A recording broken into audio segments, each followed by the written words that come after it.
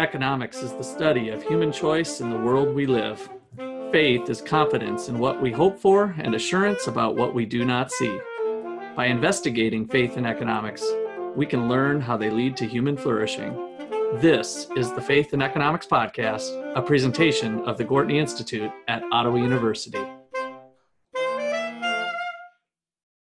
Welcome to our show today. I'm Nate Johnson, the producer and graduate assistant for the Gortney Institute. Today on our show, we have Dr. Russ McCullough, the founder of the Gortney Institute and Wayne Angell Chair of Economics. We also have Dr. Justin Clark, the Menard Family Professor of Philosophy and Ethics. And joining us is Dr. Peter Jacobson, the Gortney Professor of Economic Education and Research. And finally, my fellow producer and graduate assistant, Luke Graham.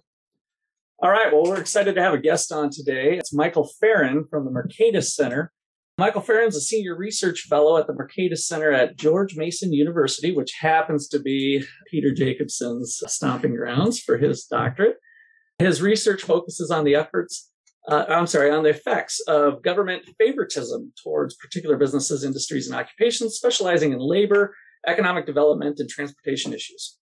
Michael has testified before Congress and numerous state legislatures. In his research and commentary have been featured in the New York Times, the Wall Street Journal, the Washington Post, and National Public Radio, among others. Michael received his PhD in applied economics from The Ohio State University and participated in the Frederick Bastiat Fellowship at the Mercatus Center. He is licensed as a professional engineer and received his master's in transportation engineering and his bachelor's in civil engineering from The Ohio State University. So you liked how I emphasized the part. At least that's what I hear all the football players doing. So did I do okay with that, Michael? Yeah, you did just fine. I personally, even though I came from The Ohio State University, I do find it a little bit tiresome. They started shifting to when I was an undergraduate. So I still just think of it as Ohio State. Gotcha. All right. Well, tell us what's been going on in Kansas. I'm not sure if they know what went on. In general, some of your research centers around public-private partnerships, which has always kind of bothered me as an economist with that kind of gray, fuzzy area. I was a real estate developer back in Iowa and participated in various public-private partnerships of historic tax credit renovation and some other things within the city. And as an economist, I always really didn't like that idea for the most part.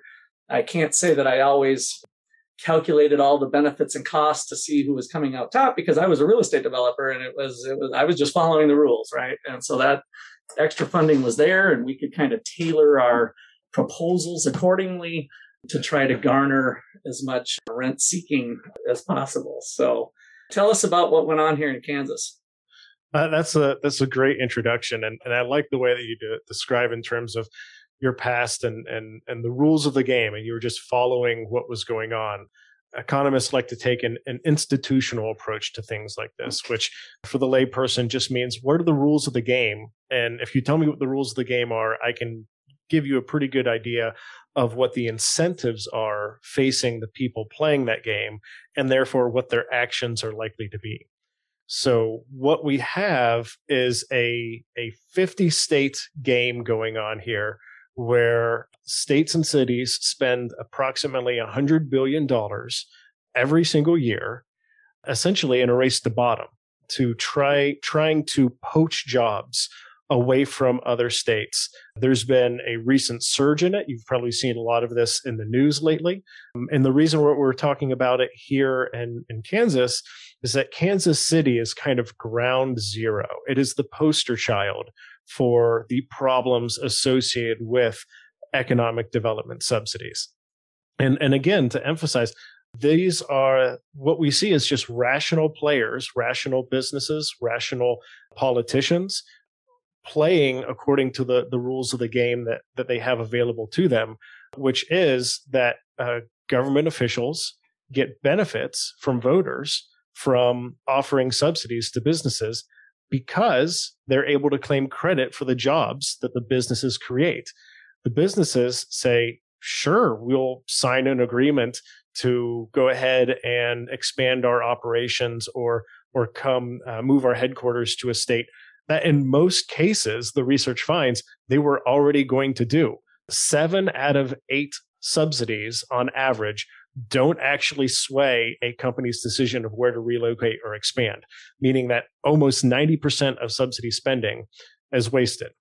And that's especially true when you consider a metropolitan area like Kansas City and State Line Road that runs right through the middle of the city, separating Kansas from Missouri.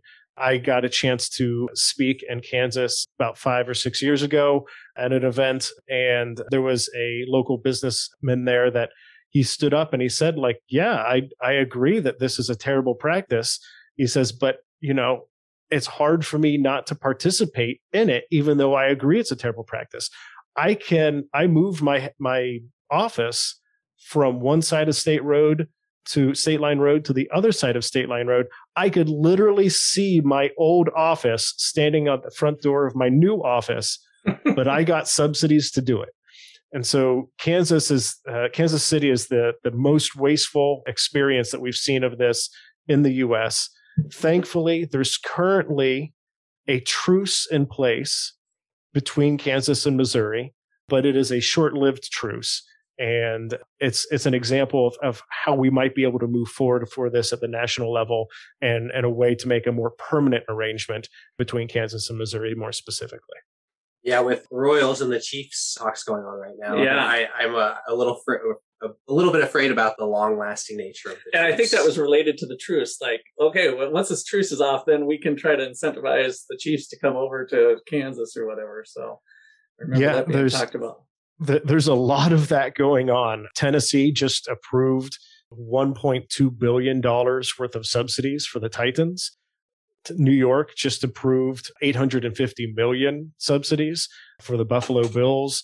Virginia legislature is considering hundreds of millions for the Washington Commanders. The Chicago Bears are threatening to move not out of Chicago, just to a suburb, and trying to extort money out of the city for that.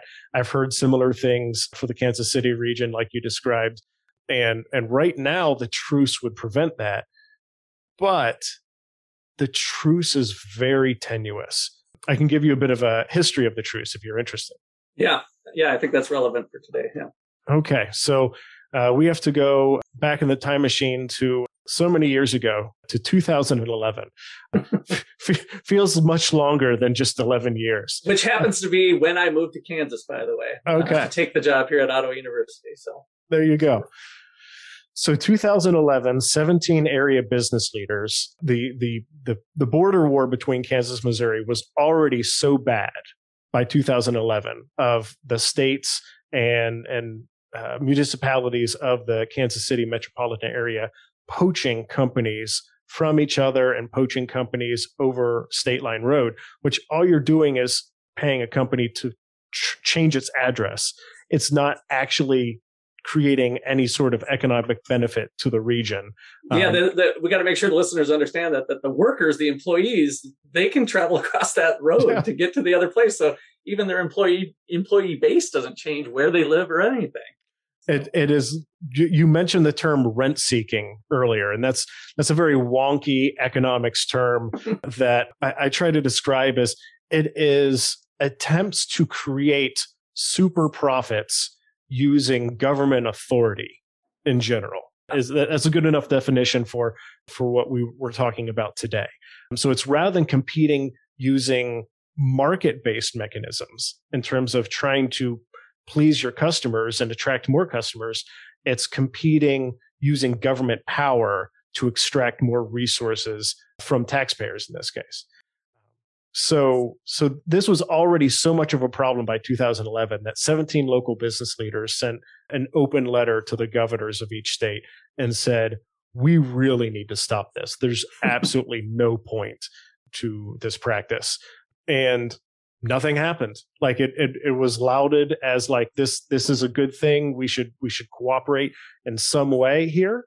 But even though the academic research suggests that subsidies don't work at swaying where a company decides to locate, and even when it does decide persuade a company to locate in a new place, what you've done is you've persuaded the company to make a suboptimal decision. They would have located in place A. Now they're locating in place B.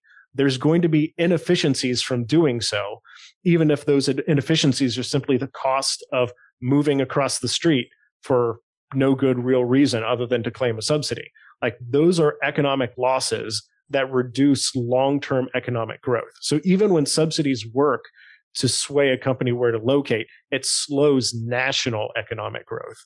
And we're doing that to the tune of, again, about $100 billion every single year. So the problem with Kansas City, the 17 business leaders provided this open letter, and nothing really happened.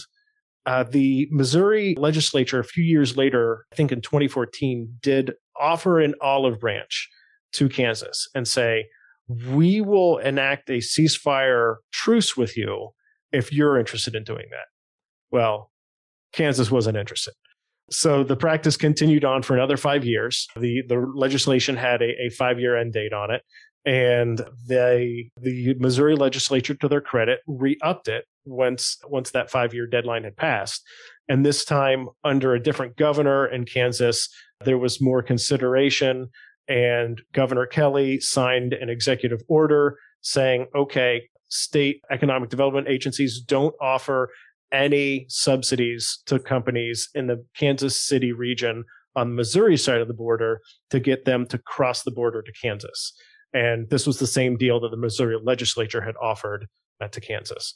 So this isn't an entire state truce. This is just a Kansas City area truce to avoid poaching over the immediate state border. But the next Kansas governor, and there's a gubernatorial election in Kansas this year, could decide to invalidate that state order, that executive order, and go a different direction. And even if the next governor, whoever it is, maintains that executive order, the legislation itself expires. I think it's in 2024, August of 2024. So we're looking at a situation where this is truly a temporary truce. And if the states want to avoid reigniting the border war in the future, they're going to have to sit down and create a more permanent agreement. Wow. All right. Well, one of the reasons I caught you at this last conference was hot off the press at the time, and it's still only been 3 or 4 weeks or something, was the, what was it, $1.6 billion to get a big company to come to Kansas. Talk about the details of that particular one and into the cost benefit analysis as you've maybe calculated or seen it. That's, I think, would be a good one to dive into. Definitely. So I actually testified on that legislation before the Kansas legislature. I want to say it was February of this year, just before it ended up getting passed. It is. So you failed, is what you're saying. You failed to persuade them, but that's expected the result. But I'm just saying. Absolutely. So part of the problem we have here is what economists call. I'm throwing all sorts of econ buzzwords at you today. Is it's a prisoner's dilemma. The economics of these subsidy deals are such that it would be in a state's best interest to unilaterally get rid of them. Because every dollar you spend on a subsidy is a dollar that you can't spend on some other government service program or on a tax cut broadly for all businesses. And so what that means is that because every dollar has to get taxed out of the economy to support that subsidy, that means that every subsidy has a negative economic impact that virtually no one ever considers. They only consider the positive economic impact of swaying a company to relocate. And again, the swaying part, the academic research finds, doesn't work. So in this case, Kansas, the company in question is almost certainly Panasonic. And it's part of it's going to be an electric vehicle battery manufacturing plant. And because Panasonic is going to be manufacturing EV batteries for the Tesla plant, among other manufacturers. And in this case, Kansas is going up against Oklahoma. Kansas has approved subsidies. The valuation ranges from $1.3 billion to $1.6 billion, like you mentioned. But Kansas has already passed that. Just last week, Governor Stitt in Oklahoma approved $700 million worth of subsidies for that state to try to attract this plant.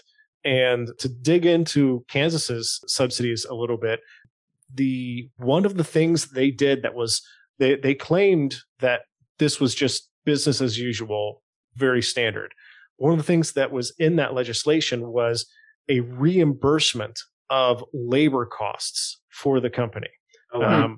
And many times what you've seen with these, they always call these mega deals transformational deals, transformational projects. You've seen state legislatures. Foxconn was one of the ones that really galvanized this.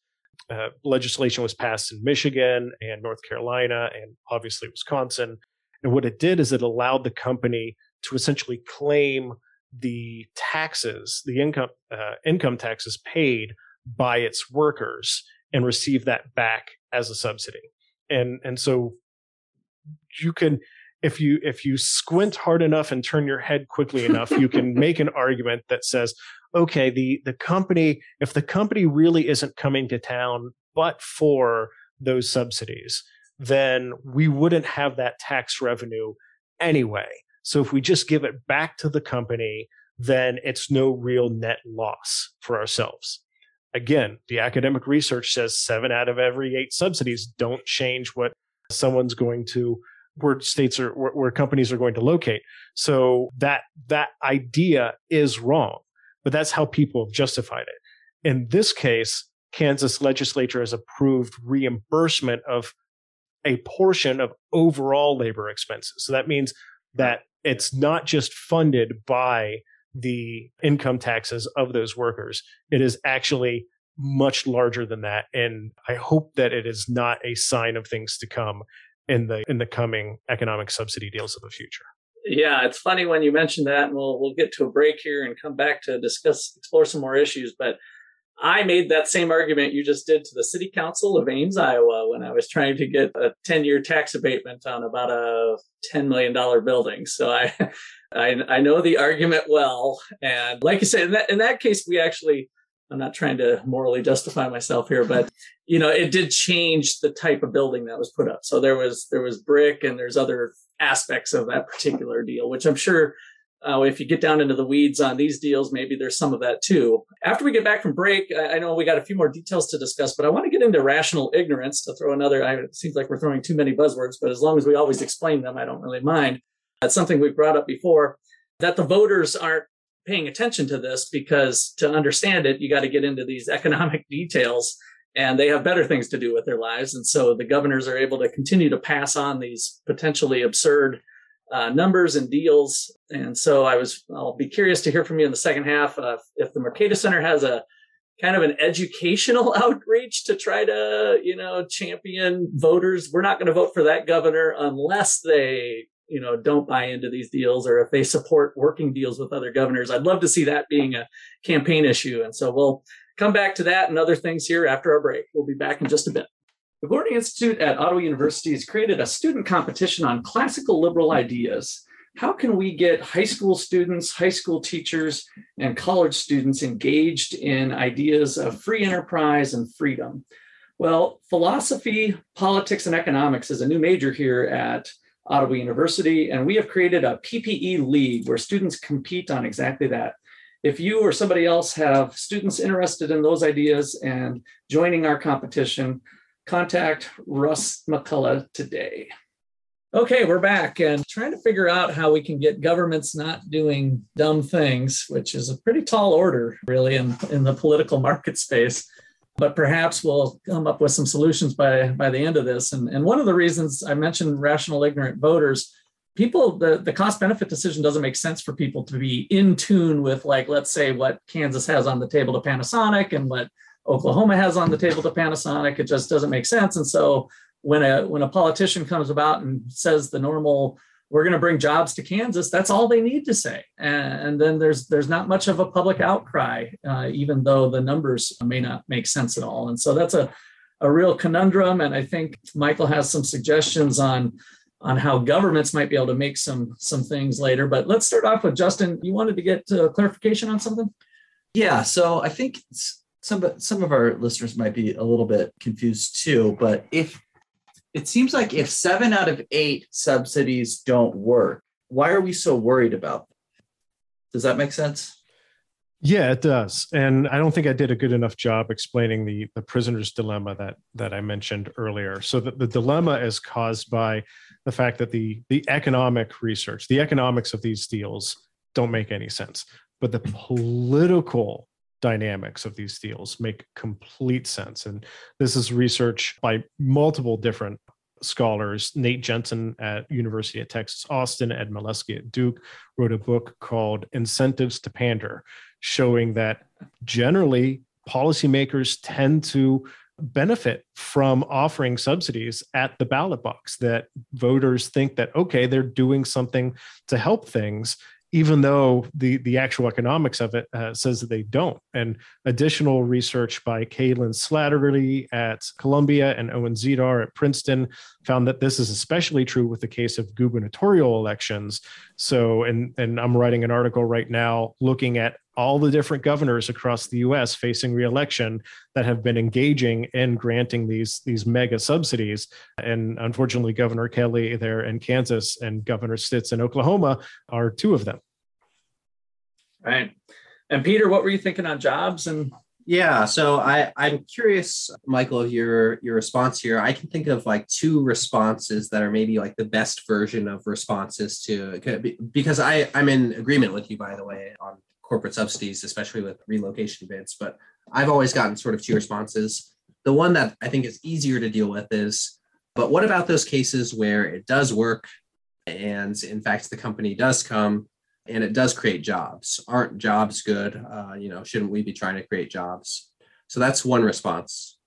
The second response that I'm really curious of your opinion on is, one of the things that you mentioned was that one of the problems with this way of thinking is that it makes companies choose like their second best option, basically, or a second best option, maybe not their second best after the subsidy, but they had a first best place they were going to, but insofar as someone bids them away, they're choosing some suboptimal location from society's perspective.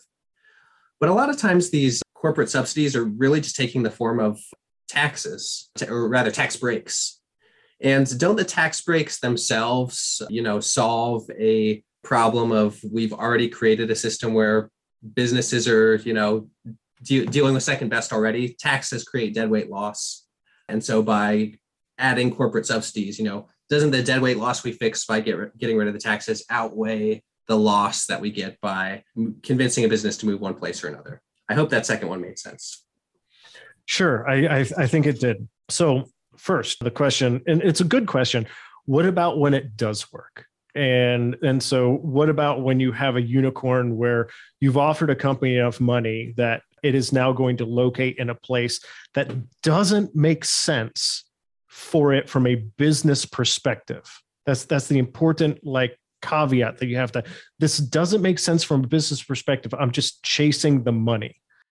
And in that situation, there's a whole host of economic dysfunction that accompanies motivating that kind of decision. My colleague, Matt Mitchell, and I and others have written several papers about this, but in particular, you're creating political dysfunction because you are essentially twisting the political landscape so that politicians are chasing jobs rather than chasing legitimate ways, claiming credit for jobs rather than chasing legitimate ways to serve the public interest.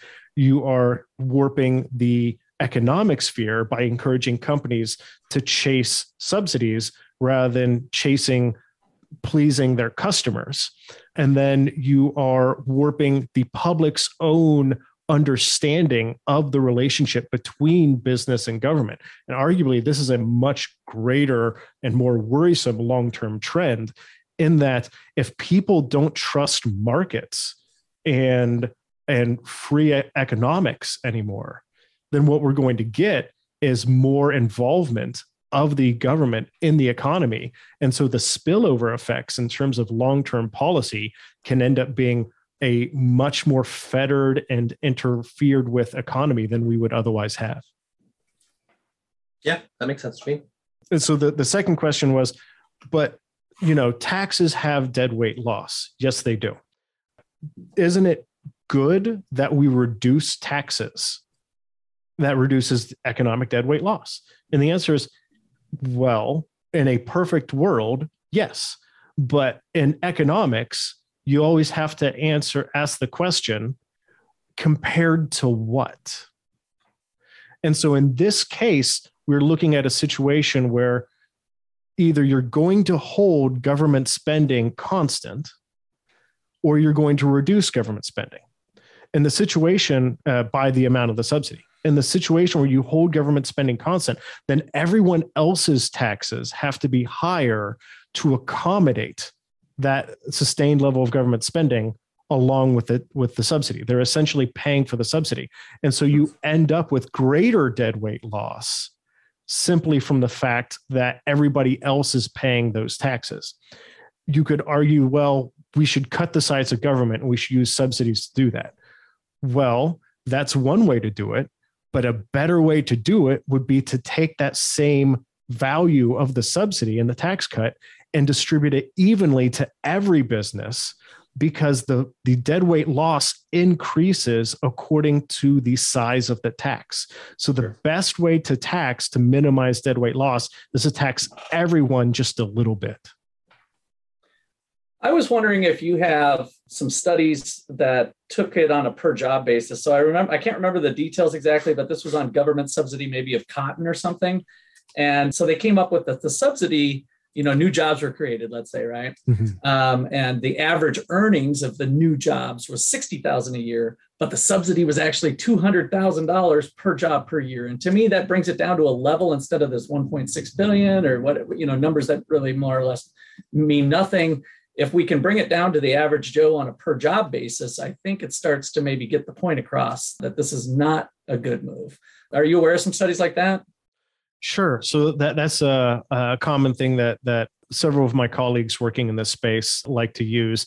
The subsidies that were just approved for Rivian in Georgia are about that level, that it's around 200 to 250,000 per job, and the jobs are going to make an average of about 50,000. The Rivian says you don't know, because this is all in the future, and most of these deals you're just relying on what the company tells you is going to happen. And obviously, these kind of deals can go sideways, and companies can change their plans, as Wisconsin's experience with Foxconn has shown us very, very well. But yeah, about 200 to 250,000. If you're looking for best practices, the average amount is much more like 75,000. It's less than 100,000 per job. So in situations where you're paying 250,000 a job, it's at that point, it's really not worth it. Yeah. And our research with regard to Foxconn's subsidies from Wisconsin suggests that in general, most of these subsidies can be understood once you factor in the costs of taxation for other businesses and the negative economic effects that creates, that these subsidies may have as much of a negative impact. They may be as likely to have a negative impact as they are to have a positive economic impact. So one of the things that bother me about these truces and compacts is that there's a part of me that we talk about federalism on this podcast quite a bit. And it's like, we want states competing with each other that will get good outcomes. And I think the answer to that, so I'm a little hesitant. My point is when I have two governors colluding with each other basically on something. But I think given the rational ignorance and given the nature of the prisoner's dilemma that we've went through, that's really the path forward, is to have something like that. But I have my reservations. Like I want to preserve some sort of competition, but yet maybe that's just not feasible in this political market space. So the question is what do we want to compete over? Or what do we want our state governments to compete over? And the answer is economic policy broadly, regulations, public services that they provide. And the answer should be unique to every state and unique to every municipality, although the best policies are probably going to rhyme with each other. They may not be exactly the same every place, but they'll rhyme with each other. In this case, what we're saying is we want to avoid ruinous competition that leads to less economic growth than more. And so one of the ideas to solve this both for Missouri and Kansas with the Kansas City border, state border there, and also across the US, is an interstate compact, as you mentioned. Interstate compacts are part of the US Constitution. They are essentially enshrined there as a continuation of the treaties that existed between the original colonies before there even was a federal government. And there are already over 220 existing interstate compacts. The one that affects you probably mostly every day, but you never think about, is the Interstate Compact on driver's licensure. That's what allows you to cross state borders and have your driver's license recognized in another state. And if while you're on vacation, you drive like a maniac, those crimes will then come back and you can't escape them simply by going across the state border. So an interstate compact offers a way for states in their status as the sovereign entities that created the federal government with the Constitution to begin with, to act in their sovereign status to cooperatively decide policy with each other. And what we typically see is when the federal government tries to intrude on an area of interstate policy, the states can come together and say, no, we can solve this with an interstate compact. We don't need to cede even more of our sovereignty away to the federal government. We can act together to do this. And so it's a way to cooperatively move in a better direction rather than arguably having Congress step in and solve this problem using its Commerce Clause authority.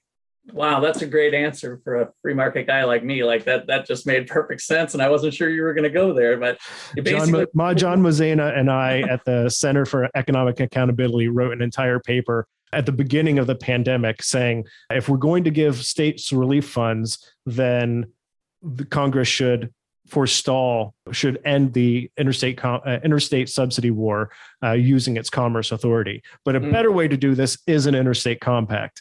Yeah. And I like the way you said, I mean, really, we want states competing on their real resources that they bring to the table. Like Kansas is away from the coast. If I'm building a battery plant, if I'm Panasonic, wide open spaces, good access to labor, and maybe threat of war or something, right? Mm-hmm. If there's a bomb that's going to be dropped, it's probably going to be on the coast and not right in the middle of Kansas. So there's lots of considerations depending on the uniqueness of whatever this business is doing that might attract them to Kansas, but it might attract them to San Francisco, or it might attract them somewhere else. And so if we can just get them competing on real resources, not basically fake resources of just free money and tax subsidies, that would be really healthy. Yeah. And I also think Michael brought up a good point that policy competition is okay if it's like broad policies. Mm-hmm. So it's fine for different states to have different tax rates. What we want to avoid is different states having different tax rates for different people. We want to avoid competing over government privilege. Yes, that's what we want to avoid. Yes. Yep. Absolutely. All right. And Michael, you had another area that you wanted to hit on with the subsidies changing the product to kind of start to wrap things up. Yeah. You had mentioned at the end of the last segment that, you know, the subsidies that a company can get can actually change the product that they provide. And there's two ways this happens. First, as my colleague Matt Mitchell likes to say, with government shekels come government shackles. So that means if you accept the handout, you end up having to produce in the way that government officials want you to produce. Maybe that means that you have to use more green energy than you would otherwise in your operation. Maybe that means that you have to hire more workers. Foxconn is a great example of this. Foxconn, and just in order to try to be eligible for subsidies, was hiring people and stationing them in cubicles in an otherwise empty building with elevators that barely worked and trapped people inside of them. And they didn't really have any jobs. They were just watching Netflix all day, but they were on the payroll just so that Foxconn could get subsidies. Wow. That to be eligible for the subsidies. And so like, that's an example of like unproductive entrepreneurship. And we want to avoid subsidies that do that. And we want to avoid government dictating to businesses how to run their operation, because generally that's going to end up with less efficient operations and therefore slower economic growth. But there's another way that we can do this too. And this is one out there for all sports fans. You know, sports fans generally are, you know, very happy when their team gets subsidies to build a new stadium, because this is wonderful. It's a great new place to go watch my team play. But the thing is the taxpayer funds that go to the stadium generally end up making it a more luxurious product than it would otherwise be. And sports fans don't get a break on ticket prices just because they provided subsidies. If you have a more luxurious product, you can demand a higher price for it. So at the end of the day, sports stadium subsidies only increase the cost of future tickets for sports fans. Yeah, that makes sense. Yeah, I think a good example of that is the Cowboys. A ton of their revenue comes from their luxury boxes, which they probably wouldn't have quite so many and have them be quite so luxurious without some sort of state subsidy at work. And in many cases, when they put in those luxury boxes, they take out seats for the lay people. Exactly. Yeah. I think it's interesting when the Foxconn example is kind of ties into what I was saying earlier that I didn't really think about, is that if it's $200,000 of subsidies for a $60,000 job, it makes perfect sense to hire the $60,000 person and have them watch Netflix all day, and you're making $140,000 on them, right? The incentive system is just totally perverted and keeping businesses off the product that they're actually producing and not being as efficient as they could otherwise be. Absolutely. Yeah, it's dysfunction all the way down. Yeah. All right. Well, any closing words here? I think this has been fantastic. Hopefully we'll start to see this interstate compact. I see that as a real pathway forward, but I think there still has to be voter appeal with it, because you still have the conundrum of the governor not wanting to do the compact if that's what gets him in office. So I think a dual approach of educating the voters that the compact is a good way to, maybe it could be a voter policy that a governor actually gets into office. If we can get people understanding that could be really healthy for their state. The challenger to Governor Kemp in Georgia right now is actually running on an anti-Rivian plan. So that's definitely a thing. And the important thing to realize is that interstate compact can be structured so that it's in current politicians' best interest to sign on to it. One of the ways that you can do it is have a 50-state trigger clause where it doesn't kick in until every state has signed on. And so at that point, for current politicians, it allows them to have their cake and eat it too. They can take a stand against subsidies while at the same time continuing to authorize subsidies, probably through the end of their career, until the final state signs the compact. And at that point, it's also a very costless decision for policymakers to sign on to. And so there's different ways forward, and we're still discussing those, but there's definitely ways to make this work. Yeah. The grim trigger strategy, I guess, or something like that. Or that's a little bit different strategy when you got 50 players involved, but that's a cool thought too. So, all right. Well, Michael, we really appreciate you joining us today. And maybe there is a time in the future we can explore some other issues with you. I'd love that. Thanks for having me. All right, great. Well, this has been a production of the Gortney Institute here at Ottawa University. I'd like to thank you all for listening. A 5-star rating helps other people find us, and please pass it along to your friends and family. I think they might be interested in what we have to say as well. We have a donate button on our Gortney Institute webpage. And so if you want to continue to support us, podcasts, and the other things we do as student programming, we appreciate it. Other than that, be fruitful and multiply. Thanks.